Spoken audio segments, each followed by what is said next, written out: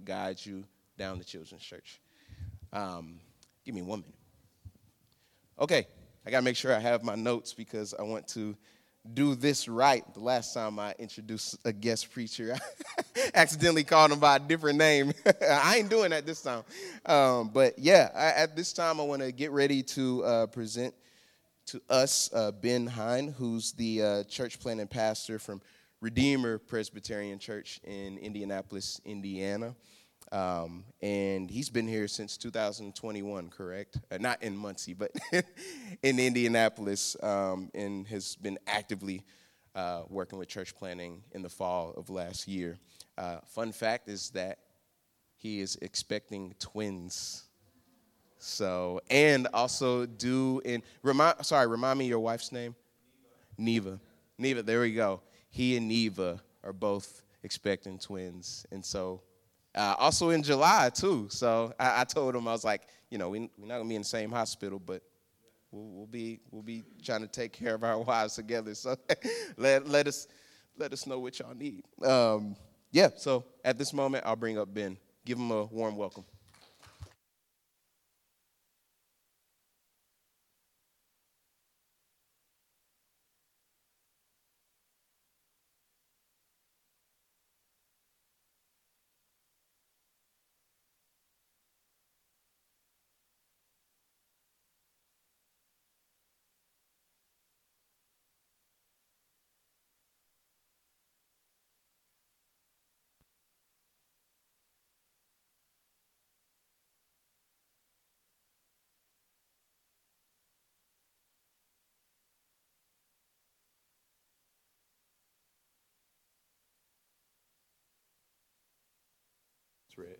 What? Yeah. Oh, see, there's a green light and a green switch, so don't confuse the two. It's a lesson. It's a joy to be with you here this morning. Thanks for inviting me to be here. Just wanted to say before I get started that you all are pastored by one of my friends, Josh, who has become and is a real ministry inspiration, a ministry hero to me. I don't say those words lightly. Those aren't words that I say just because I'm here as a pastor and I have to flatter your pastor or anything like that. I mean it genuinely. And I say that because, as well, that I have become increasingly convicted that whatever is remarkable in others ought to be spoken out loud as a way for our words to give life to others. Like, we shouldn't keep that to ourselves. And so, Josh, you are a remarkable leader to me. And I want you to hear that, and I want you all to hear that, especially as he's getting ready to go off on a long rest, well-deserved. So thank you for having me here this morning. Enough with the sappy stuff. Okay, I want to invite you all, I don't know if you all do this here, but I want to invite you all to stand for the reading of God's Word from Luke chapter 4. I believe it will be on the screen, and I'm just going to, here we go. Luke chapter 4, beginning in verse 14. And Jesus returned in the power of the Spirit to Galilee, and a report about him went out through all the surrounding country, and he taught in their synagogues, being glorified by all. And he came to Nazareth, where he had been brought up, and as was his custom, he went to the synagogue on the Sabbath day, and he stood up to read. And the scroll of the prophet Isaiah was given to him. He unrolled the scroll and found the place where it was written, "The Spirit of the Lord is upon me, because he has anointed me to proclaim good news to the poor. He has sent me to proclaim liberty to the captives and recovering of sight to the blind, to set at liberty those who are oppressed, and to proclaim the year of the Lord's favor." And he rolled up the scroll, and he gave it back to the attendant and sat down, and the eyes of all in the synagogue were fixed on him. And he began to say to them, "Today, this scripture has been fulfilled in your hearing." And all spoke well of him and marveled at the gracious words that were coming out of his mouth. And they said, "Is not this Joseph's son?" And he said to them, "Doubtless you will quote to me this proverb, 'Physician, heal yourself. What we have heard you did at Capernaum, do here in your hometown as well." And he said, "Truly I say to you, no prophet is acceptable in his hometown. But in truth, there were many widows in Israel in the days of Elijah, when the heavens were shut up 3 years and 6 months, and a great famine came over all the land. And Elijah was sent to none of them, but only to Zarephath in the land of Sidon, to a woman who was a widow. And there were many lepers in Israel in the time of the prophet Elisha, and none of them was cleansed, but only Naaman the Syrian. When they heard these things, all in the synagogue were filled with wrath, and they rose up and drove him out of the town and brought him to the brow of the hill on which their town was built, so that they could throw him down the cliff. But passing through their midst, he went away. This is the word of the Lord. You may be seated. Few passages in the Gospels are as important to understanding Jesus' work, his mission, and the nature of his kingdom than this one. No other figure in history, no manifesto or founding document, no political party has ever presented a vision for the world that is as grand and beautiful as the one that Jesus presents to us here. And so for the next several minutes, I'm going to try and magnify just how vast and amazing this vision is for our lives today. And the question that I want us to bring to this text to really wrestle with internally is, are we willing to take Jesus at his word? Completely, truly, and fully. Will we take Jesus at his word and receive his good news and the transforming power that it has for our lives, or will we shut our hearts to him in the way that his own people did? So as we prepare to get into the text, please join me in prayer as we ask for the Spirit's help in this. Jesus, we look here to your word and we come asking for your Spirit to be poured out upon us. I pray that you would, even this morning, proclaim good news to the poor, that you would set at liberty those who are captive or oppressed, that you would show compassion to those who need your compassion here, and that your jubilee, your favor, would grab a hold of our hearts and wake us up to the grand restorative work that you are doing in this world. This we pray in your name. Amen.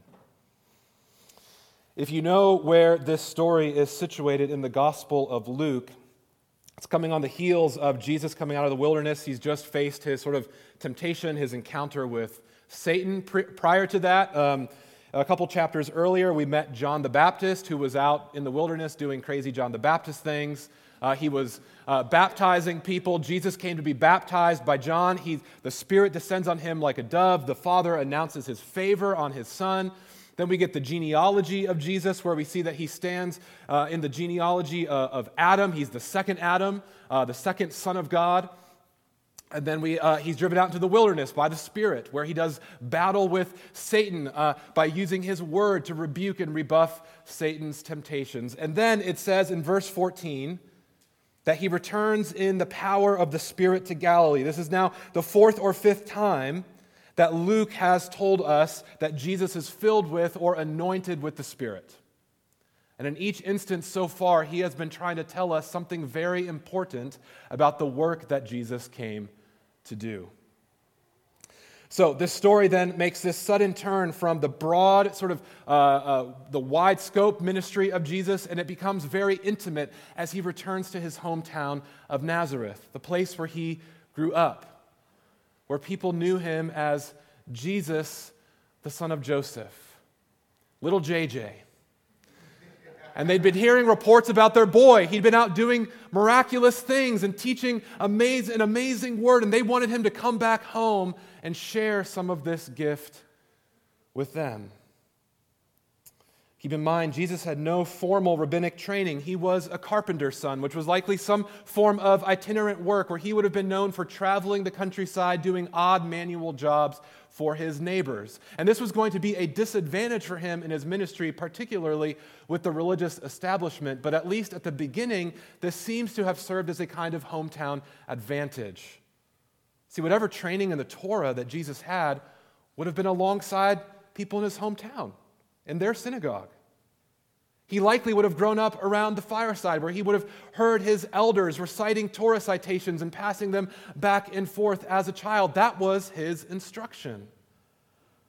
And so you can understand why the people initially responded with favor to Jesus. They sent him off, and now they're hearing these reports about him, these grand reports where he is exceeding the expectations that they had for him. So they want him to come home. And you can imagine some of the old guys maybe in the back of the synagogue when the announcement time and they're hearing reports about Jesus, the old guys are standing in the back saying, oh yeah, he got that from me first, right? So Jesus comes home. He comes to the synagogue service, and we don't know all the particulars of how these services were conducted. There's no evidence, for example, that the scripture readings were on any kind of liturgical calendar. What we do know is that these readers were expected to take the scroll that was handed to them, to choose a particular passage from the scroll, and then offer some kind of brief sermon or reflection on the text. So, the scroll of Isaiah is chosen for Jesus. The passage is not. And he takes the scroll and he stands among his elders, his peers, among women who had probably changed his diapers at some point. And he opens up to two places. He reads from Isaiah chapter 61 and Isaiah chapter 58.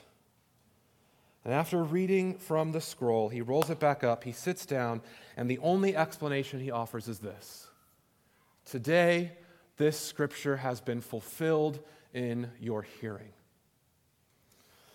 Jesus' use of the word liberty and the phrase, the year of the Lord's favor, go back to an old familiar idea in Israel known as the year of Jubilee. And if we want to understand this passage and why Jesus is reading it here, if we want to understand it more fully, it would be worth pausing for just a moment to unpack what this year of Jubilee was, what it was supposed to accomplish. So I'm going to be referencing a few passages, which I think you'll have on the screen here as we get to them in turn. Israel, the people of Israel, they were never to forget that they had been released from bondage in Egypt. They'd been released from slavery and brought into life with God in the Promised Land. This salvation, this liberty was to be the fundamental characteristic that would define their life together as a people. And this is no clearer than in the giving of the Ten Commandments, when in Exodus chapter 20, before he gives the law, God says this. He says, I am the Lord your God, who brought you out of the land of Egypt, out of the house of slavery. Their entire moral code was situated from this perspective, that they had been released from slavery in Egypt. They had been released out of bondage into God's service, and this new reality was to completely reshape how the people lived. From top to bottom, God's design for humanity is that we would embody His character and His salvation in our life together. See, in God's kingdom, freed people live freely for God and neighbor. Our outward reality of this deliverance conforms to an inner reality, an inner transformation. And this is the fullest way for us to live in the love of our Father and invite others to live into that as well.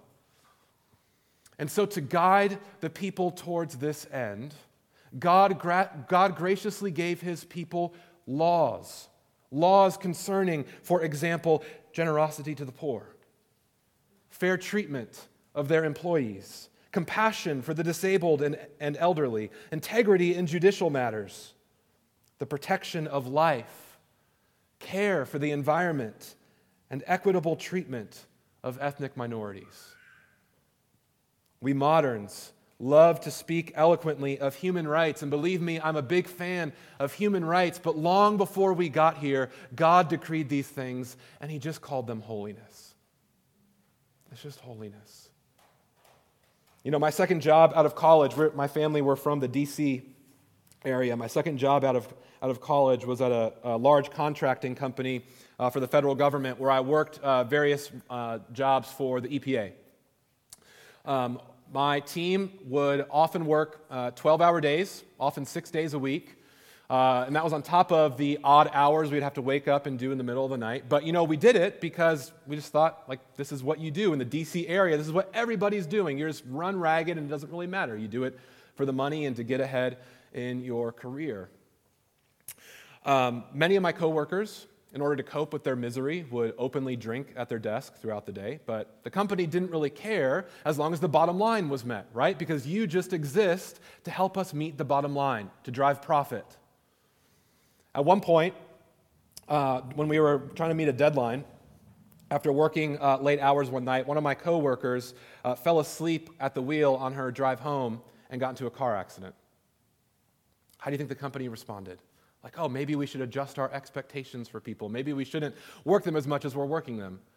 No, they got us hotels next to the building so that we didn't have to go home anymore. We could just stay there and work and work and work, because that's why we existed, was to drive profit and meet the bottom line. You know, looking back on that period of my life, you know what I can say now that I really would have appreciated then? Maybe like a company policy or some kind of enforceable law which simply said, you can't do that. You don't get to treat people like animals, like they're a cog in your machine to be exploited and driven to profit and run ragged. You don't get to do that. People must be viewed and treated with dignity and respect. That would have been nice. We didn't have that. We were all miserable. It didn't really matter. Because in D.C., like in so many other places around the world, you exist to be exploited. You exist to be exploited. In so many ways, our world can be characterized by an exploitation of people for selfish ends. But this was never to be so among God's people. As they entered into and experienced His salvation, the way they viewed people, the way they viewed all of creation was to be transformed by their deliverance and their liberty. And so at the heights of all of this legislation in the Old Testament, we find one practice that was especially meant to transform and help the people be conformed into this vision, and that was the year of Jubilee. The year of Jubilee is given in Leviticus chapter 25, and we have a few verses up here that if you want to go back and read Leviticus 25 and all of what this was supposed to look like, but essentially every 50 years there was to be a year of liberty for all of the land and its inhabitants. It was to be the year of the Lord's favor. And in each of the verses that we'll be seeing in the rest of the Old Testament this morning, this word liberty simply means release. The year of Jubilee was to be a proclamation of release, particularly of debts. And so those who had been maybe had sold themselves into slavery to pay off their debts were to be released.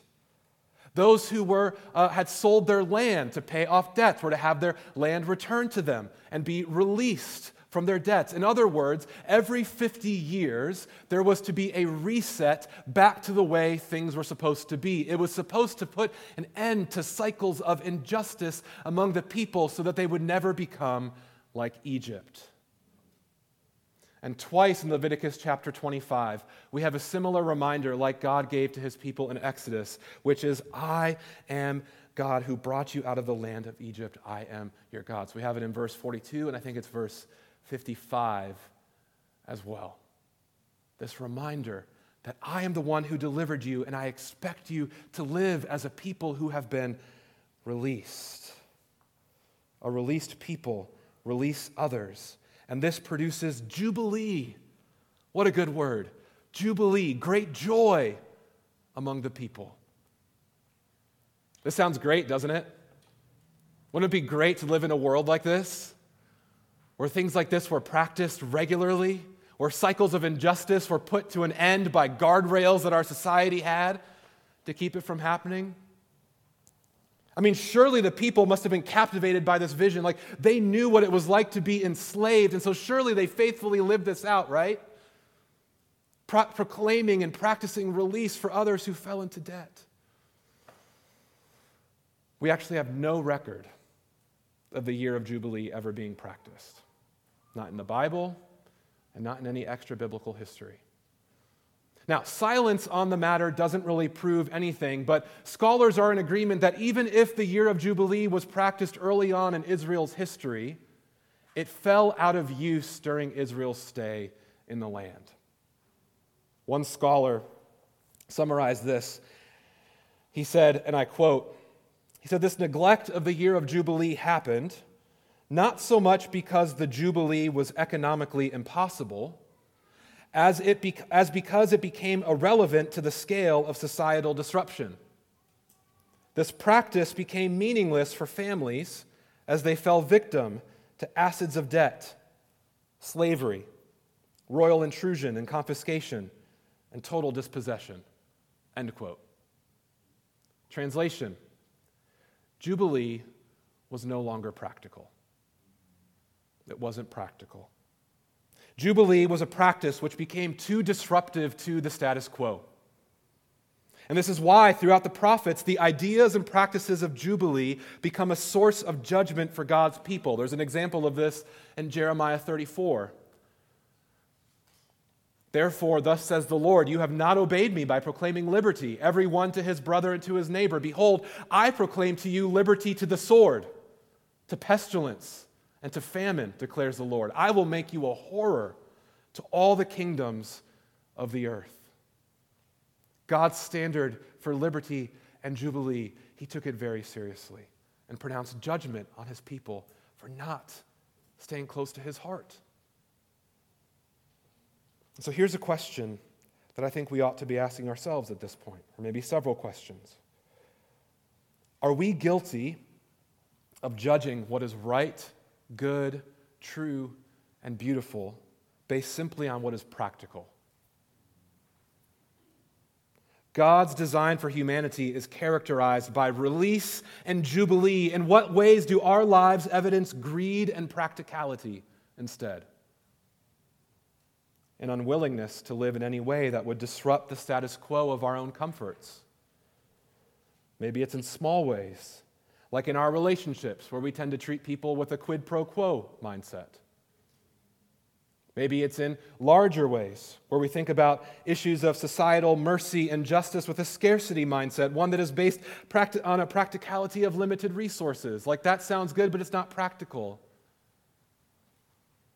Maybe we think that grasping for power in our relationships, in our jobs, in the government, maybe that's more practical than what God would have for us.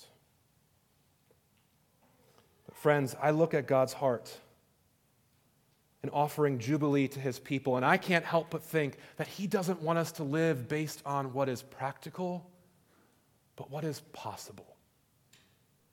What is possible for the God of Jubilee? What is possible for his people when they are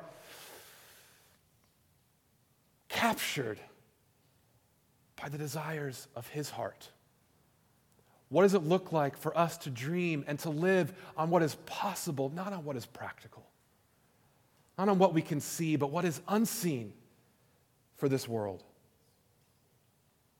See, God's design for humanity did not and has not changed. And so glimmers of hope came through the prophet Isaiah.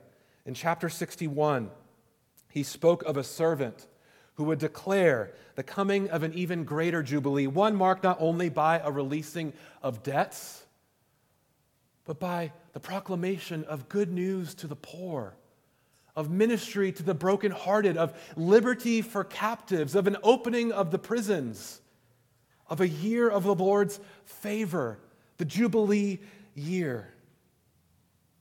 We actually know from other contemporary documents written at this time, such as the Dead Sea Scrolls, that these qualities were attributed by the people to the coming Messiah.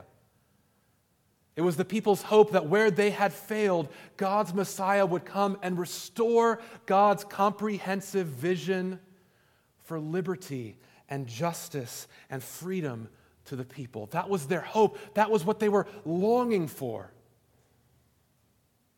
So, Jesus stands in the synagogue.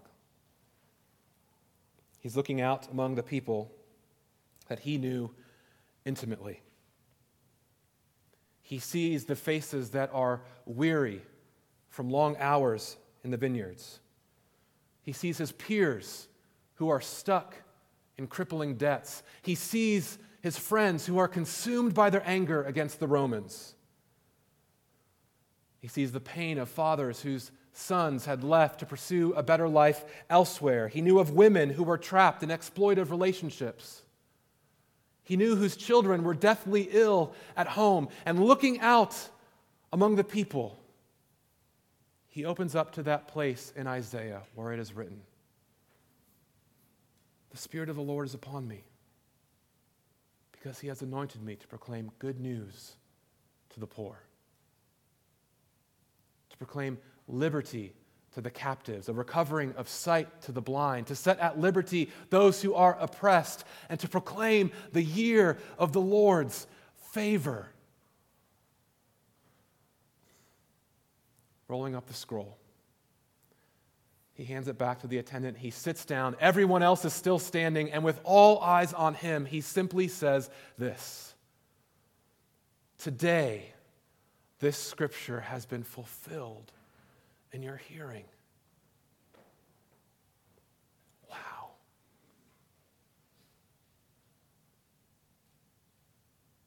Jesus' words sent shockwaves through Nazareth and beyond. And we know that the people knew exactly what Jesus was saying. We can tell by their response that they knew what he was saying. That the greater Jubilee you have been waiting for is now here. That I am the Messiah who will accomplish an even greater liberty for his people. Today, all of your hopes and expectations for God to be true to these promises have been fulfilled in your hearing. When Josh texted me a couple weeks ago to ask if I could come preach this weekend, I told him that my sermon would be about 30 minutes or so. And he said, "Oh, my sermons are way longer than that." And I thought, good, now I can let my hair down a little bit more. Not literally, it gets in the way of the microphone, but metaphorically, our lead pastor at Redeemer, he gets visibly anxious if the sermon goes above 25 minutes. He's sitting in the third row and just starts visibly shaking. So this is good. This is good. Welcome to the improv portion of the sermon. Scott's saxophone has inspired me. Yeah. A number of years ago, before we ever knew that we were going to move to Indianapolis, my first visit to Indianapolis was at a Christian conference there. And it was a conference on evangelism, right? It was supposed to encourage us in the work of sharing Jesus with others. I heard a message on this text. And I'll spare you all the details. But the whole point of the message was only liberals use this text to talk about doing things. This only has spiritual implications for us. Don't come to this text and use it for any kind of societal justice implications. Don't talk about how our lives need to be more just from this text. The progressives do that. Jesus here is only concerned about preaching. Well, he's only concerned about good preaching. That's the point. And I thought to myself, for a conference on evangelism, I have never felt so uninspired to tell other people about Jesus. If that's your whole takeaway, is what this text doesn't mean. I'm sure that wasn't the pastor's point. But I was also bothered. I was bothered because I thought to myself, in a room full of mostly middle and upper class Christians, the last thing we need is a bad theological justification not to be more compassionate. So I was upset. I was also upset because I realized that even though I had my strong opinions about how this text ought to be applied and used and what ought to be taught, I realized it didn't transform my life at all. So was I really upset at the preacher or upset at my own hypocrisy?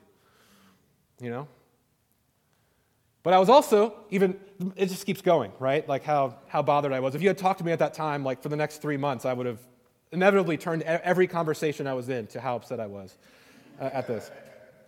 I was also upset because it wasn't faithful. The message wasn't faithful to the Christian tradition. It wasn't faithful. And it turned this passage into a text for the culture war and not into what it actually means to live faithfully as disciples of Jesus. So listen to this quote from Herman Bavinck. Herman Bavinck, if you don't know that name, I hope you should. He was a theologian who existed at the turn of the 20th century. And his whole posture was, how do we embody the historic Christian faith in the modern context? That was his posture. And so both his posture and his content has amazing ramifications for us today. And this quote is from a larger passage where he's talking about, what did Jesus come to do? What did Jesus come to do? I invite you to follow along with me as I read this from the slide. Bavinck said this: Jesus was anointed by the Father with the Holy Spirit to bring good tidings to the afflicted, to bind up the brokenhearted, to proclaim liberty to the captive and the opening of prison to those who are bound, to proclaim the year of the Lord's favor and to comfort those who mourn. He makes the blind to see, the lame to walk. The lepers are cleansed and the deaf hear, the dead are raised, and the gospel is preached to the poor. Christ did not come just to restore the religious, ethical life of man and to leave all the rest of life undisturbed, as if the rest of life had not been corrupted by sin and had no need of restoration. No, the love of the Father, the grace of the Son, and the communion of the Holy Spirit extend even as far as sin has corrupted. Everything that is sinful, guilty, unclean, and full of woe is, as such and for that very reason, the object of the evangel of grace that is to be preached to every creature. End quote. Friends, what did Jesus come to do? Jesus came to make his kingdom real on this earth. He didn't come to establish some new world elsewhere. He came to make this world new and to restore all that has been corrupted by sin. He came for all of it. He came for all of it, to restore all that has been under the curse of sin. That includes us. It includes the world that we live in and the way that we live in the world that Jesus has placed us. He came for all of it. He came for all of it. And so Jesus, okay, back to the script now. Improv portion's over. Jesus is drawing richly on the language and ideas of the year of Jubilee to make this point. The kingdom has come, and it is an age of Jubilee. We now live in the year of the Lord's favor. Interestingly enough, the word that Jesus uses for liberty in the Gospel of Luke in the New Testament can mean a release from debts. And it is used in that way. And sometimes we use it like when we say the Lord's Prayer, right? Releases of our debts as we release others. That's how Matthew uses that word and kind of has the double use of the language there. But more often than not, in the Gospel of Luke, Jesus is going to use this word for the idea of the forgiveness of sins. So Jesus is taking this familiar language and he's giving it added value. He's not subtracting from it. He's adding to it. And he's showing us, he's declaring to us that his kingdom will be inhabited by those who have been released from the power of sin and brought into a transforming encounter with their God by the power of the Spirit. See, this is the subversive nature of the gospel. It contradicts earthly powers of exploitation and domination by releasing us from the powers and the curse of sin and reconciling us to God, freeing us to live as God has always intended for us, freeing us to live for God and neighbor.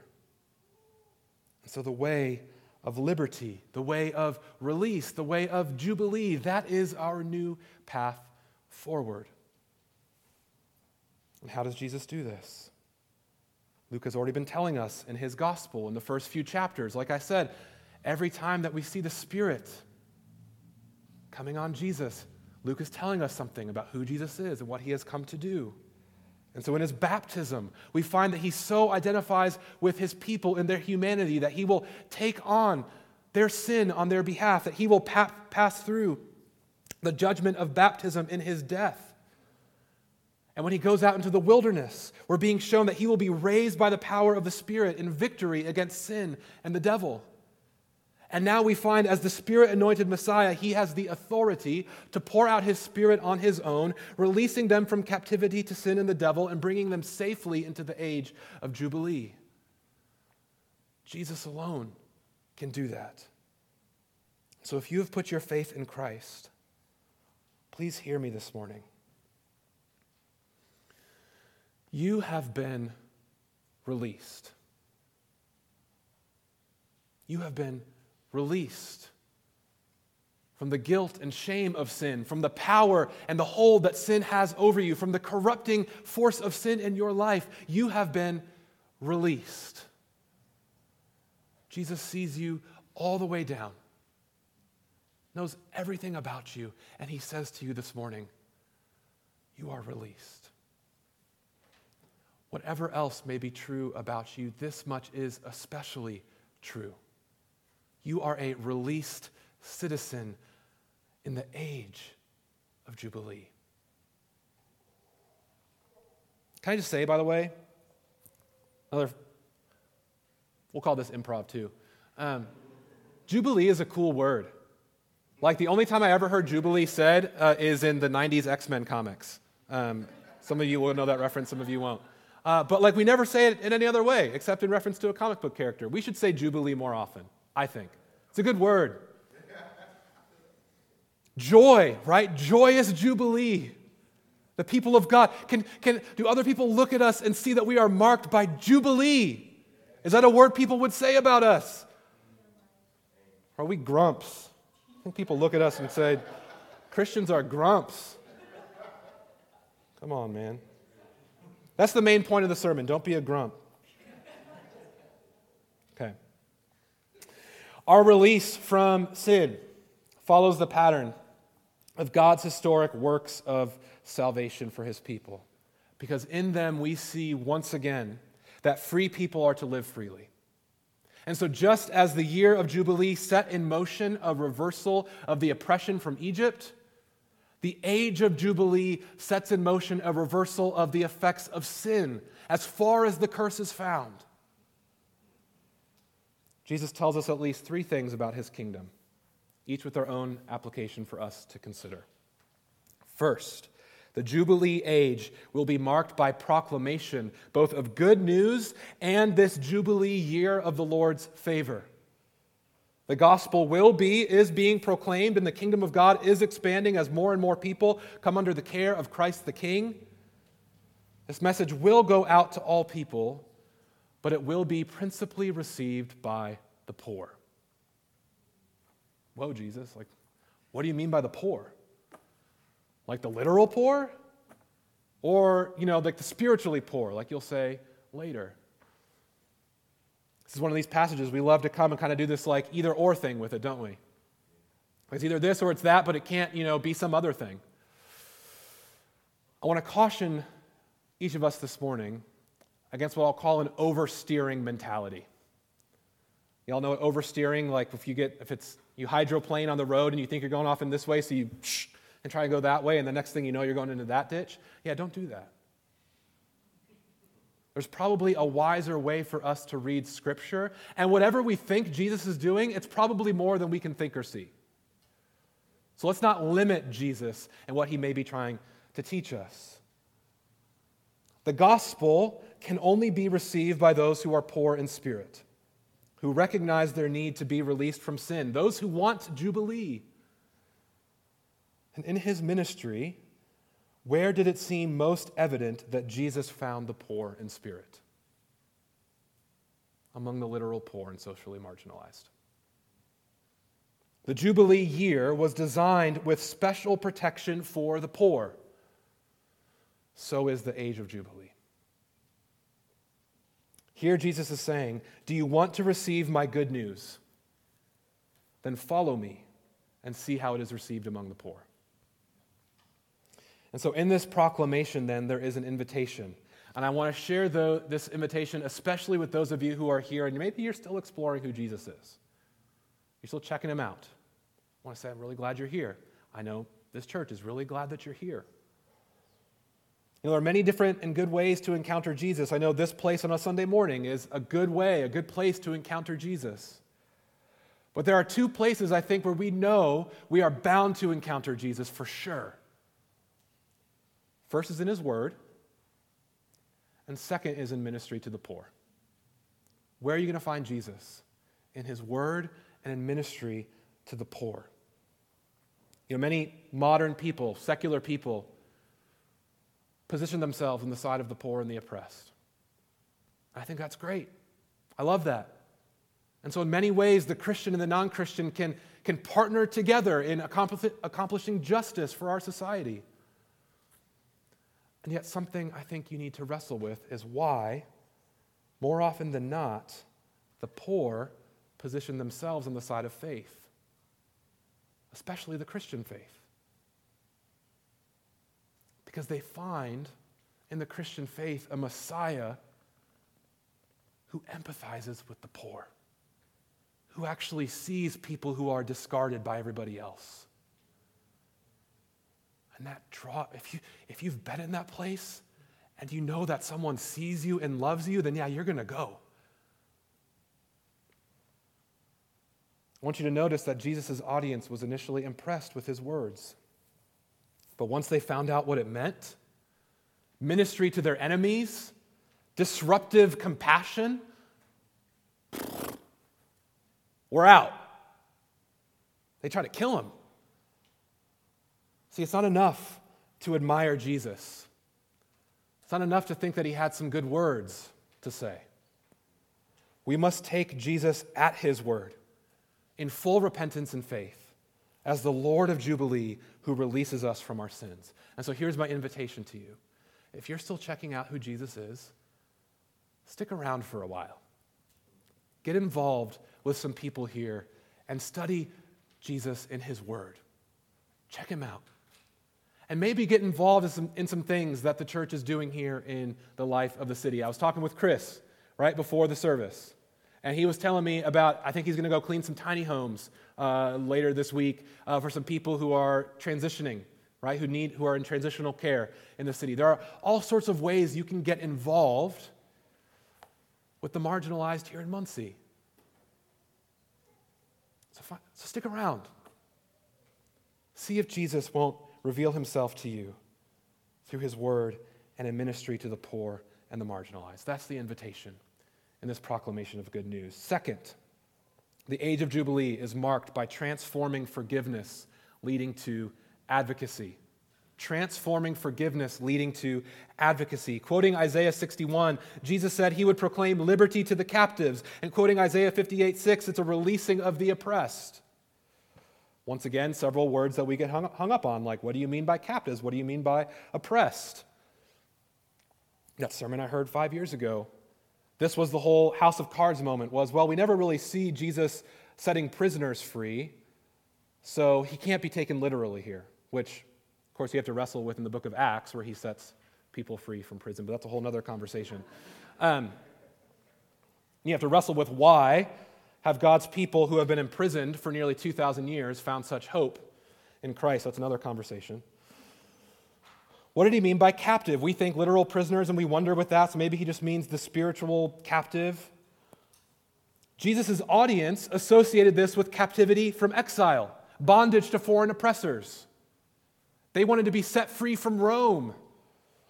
They were expecting Jesus to continue in the reading from Isaiah, where Isaiah would pronounce a day of vengeance for God. Isaiah will go on in chapter 61 to talk about specifically a judgment and plundering of the foreign nations. That's what the people wanted.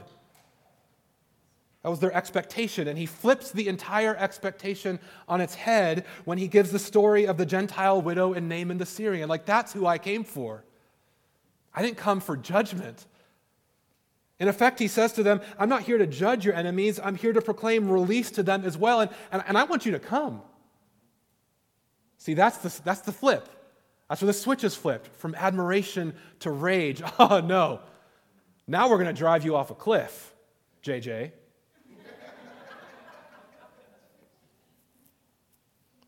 How could these things be? How could Jesus flip the expectation in such a drastic way? It's in this double meaning of the word liberty. It's a release from the debt of sin, which leads to a life of extending release and forgiveness to others. Our newfound Jubilee reshapes all of our relationships, from our marriages and our friendships to our colleagues to how we view those who we once thought were our enemies. It reshapes how we view the poor and the marginalized and the oppressed. We stop treating them according to what they deserve or what we think they deserve, but according to the grace and the release that we have experienced. The Lord's Jubilee, if it has truly grabbed a hold of our hearts, will even cause us to be advocates of mercy and justice for our enemies, with the hope that they too might come to know the Lord. So, proclamation of good news in Jubilee, transforming forgiveness, leading to advocacy, and lastly, the Age of Jubilee is marked by compassion. It's marked by compassion. Jesus pronounced a recovering of sight to the blind, which once again, spiritually blind demonstrated in the physically blind. The entire ministry of Jesus was characterized by generous deeds of compassion. And so in Luke chapter 7, when the disciples of John came to Jesus to ask for a report, what should we go back to John and say is happening? Jesus would confirm this, and he said in Luke chapter 7, "Go and tell John what you have seen and heard. The blind receive their sight. The lame walk, lepers are cleansed, the deaf hear, the dead are raised up, and the poor have good news preached to them." These words are a comfort and a challenge to us. They're a comfort because they remind us of the deep, abiding compassion of our Lord. Are you brokenhearted this morning? Broken down? Have you been sinned against in egregious ways? Are you hurting? Are you suffering? Are you afflicted? I hope you will hear and see and experience the deep, abiding compassion that the Lord has for you this morning. Oh, his heart goes out to you. You are exactly the person that he came to save and show his mercy and love to, and that fact is dripping off of every page of Scripture if you'll see it. If you look for it, it's there everywhere. I hope you'll be encouraged by that. But for many of us, these words are a challenge to us this morning because they require that we ask ourselves, can Jubilee be seen in my own life? Can the compassion of Christ be seen in my own life, in the way that I spend my time, the way I budget my money, the way I treat my family or my coworkers? Is my life marked by the generous compassion of Jubilee or by a practicality that doesn't want to disrupt the status quo? This is the age of Jubilee.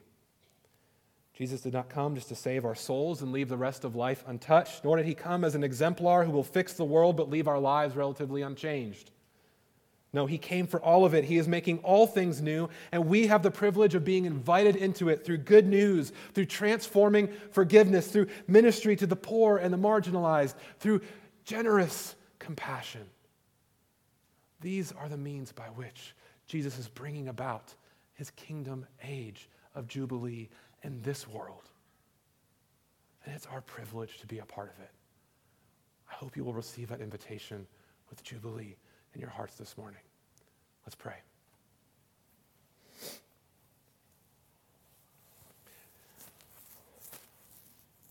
Jesus, we want to be a people who are marked by taking you seriously at your word. All of your word. Even when it means we have to be disrupted, interrupted. I pray this morning that you would wake up sleepy Christians. That you would work in each one of our hearts, mine included, which is so prone to viewing other people with practicality and with grumpiness and grudges rather than with grace and jubilee and release. In my own life, I am so quick to think of my own needs and my own wants, and I am not quick to think about others. I am practical rather than thinking about what is possible. I am selfish rather than generous. So I pray this morning that you would make us a people of Jubilee. That Jubilee would flow from our lips, not in word only, but in the way we encourage others, the way we speak life to others, the way we think about our resources, our time, our energy. That we would be a people that people could look in and say, what is going on there? They're happy all the time. They're joyous even when things are hard. They're generous even when they don't have much to give. Jesus, we pray, do that work in our hearts. Not for our sake, not because we're impressive, not because we deserve it, but because you are doing a work of recreation in this world, and we want to be a part of it for all of eternity. So Spirit, fill us and make us into this kind of people, we pray. Amen.